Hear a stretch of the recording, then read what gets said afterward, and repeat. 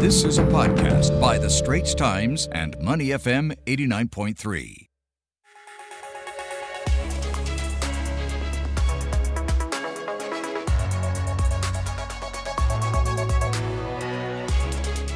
It's time now to turn our attention to the region where the Philippines elections is wrapping up. Ferdinand Bongbong Marcos Jr. looks set to win the race. The Thai army, meanwhile, has boycotted Lazada. And there is a potential meeting between Indonesian President Joko Widodo and Elon Musk. Let's get through those headlines with Leslie Lopez, regional correspondent for The Straits Times. Good morning, Leslie. How are you?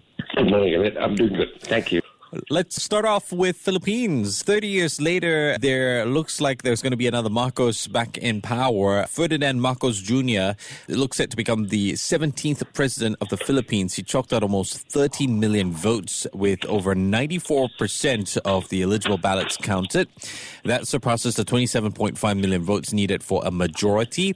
Was this a surprise? I don't think so. We've been talking about this for a few weeks. Yeah, exactly. To most people I've been in touch with in the Philippines, this is an outcome they very much were dreading, actually. But, all the polls and surveys leading up to the election showed that Marcos Jr. was going to win, and win convincingly, too.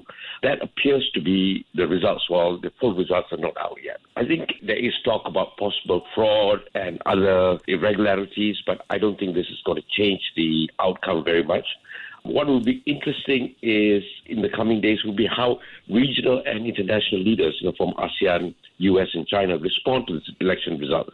How quickly will the congratulatory messages flow in? And that will tell a lot about how things move forward. Yeah. About it, on his style of leadership, I think it'll be different from his father because dictatorships are no longer tolerated, especially in countries like Philippines, But how much will he go towards, rebranding the entire family, pulling the country out of this cycle of corruption, mismanagement that's really hobbled Philippines for a long time. So I think people are going to look for those kind of signs. Talk about breaking the family cycle. That takes it to a whole new level. But this guy, he appeals to a younger audience. He's quite savvy on social media. He's a bit of a Mr. TikTok. That's got to help his cause, right? Well, yeah, in a country where, social media plays a very important part in society, clearly, it has helped, his very canny use of social media platforms clearly has helped rebrand the family and also bring him to this position in the Philippines. But, he's also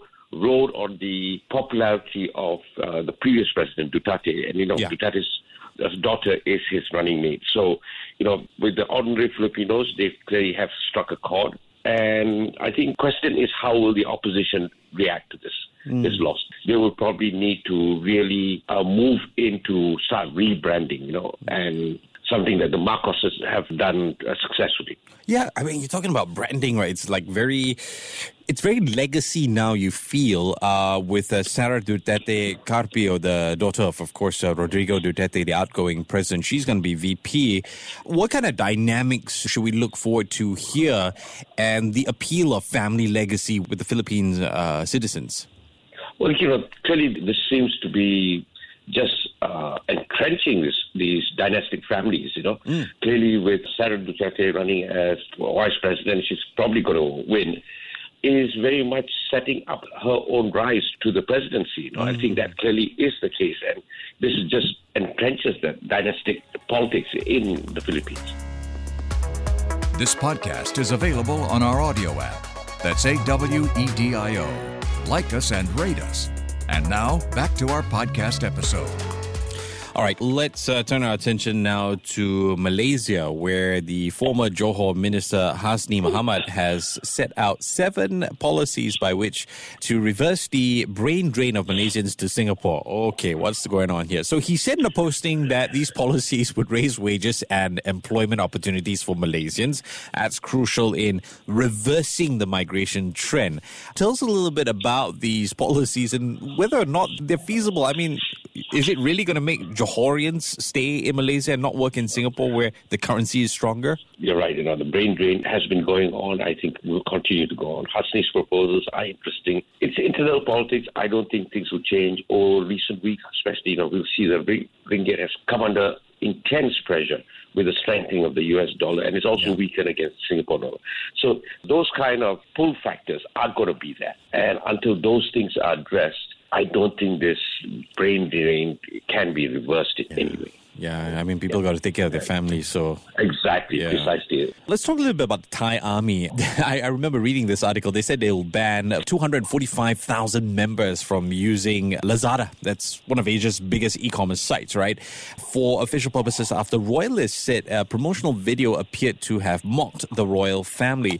Quite unfortunate, and we know how passionate they are when it comes to the royal family. How do you think this will affect Lazada, damage control-wise? Are we seeing anything? This is going to be interesting. This is very much, a product of Thai's chaotic politics, right?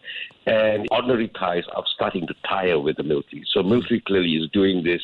They expect elections soon, trying to show that, they align to the royalty.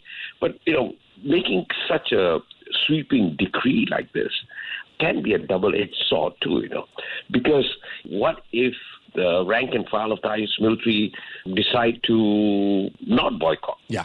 Would this be seen as insubordination? The military is taking a bit of a risk, I think, on pushing something like this. Leslie, Indonesian President Joko Widodo has been said to be planning to meet with Elon Musk during an upcoming visit to the United States. What is the agenda here? I mean, his Tesla team was in Indonesia. Is this going to do anything to boost the economy? What are you expecting? Well, I think this is really interesting. It shows how savvy the Indonesian President's office is in their public relations campaign. This move, his upcoming visit to the U.S. And securing a meeting with someone like Elon Musk is a major thing. He's right there in the news, capturing headlines because of his bid for Twitter. And this is really going to make Joko the kind of little sensation, this upcoming meeting that the U.S. is having with ASEAN leaders. And I think clearly there is an economic dimension. Musk is looking at some nickel production facilities in Indonesia, and really this is going to help. And something like this is just going to really put Indonesia on the map. And the future leader of Twitter, right? Joko Widodo's got 17.6 million followers. I wonder if that'll boost his follower count once he posts a photo with Elon Musk. I'm sure it's going to have some kind of impact for sure. Leslie Lopez, regional correspondent for the Straits Times, on the line with me. Leslie, appreciate your time as always. You take care and stay safe, yeah? Thank you, Ben. Talk to you soon.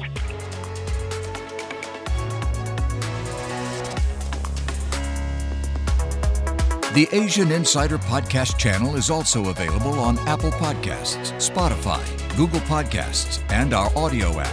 That's AWEDIO. Like us and rate us.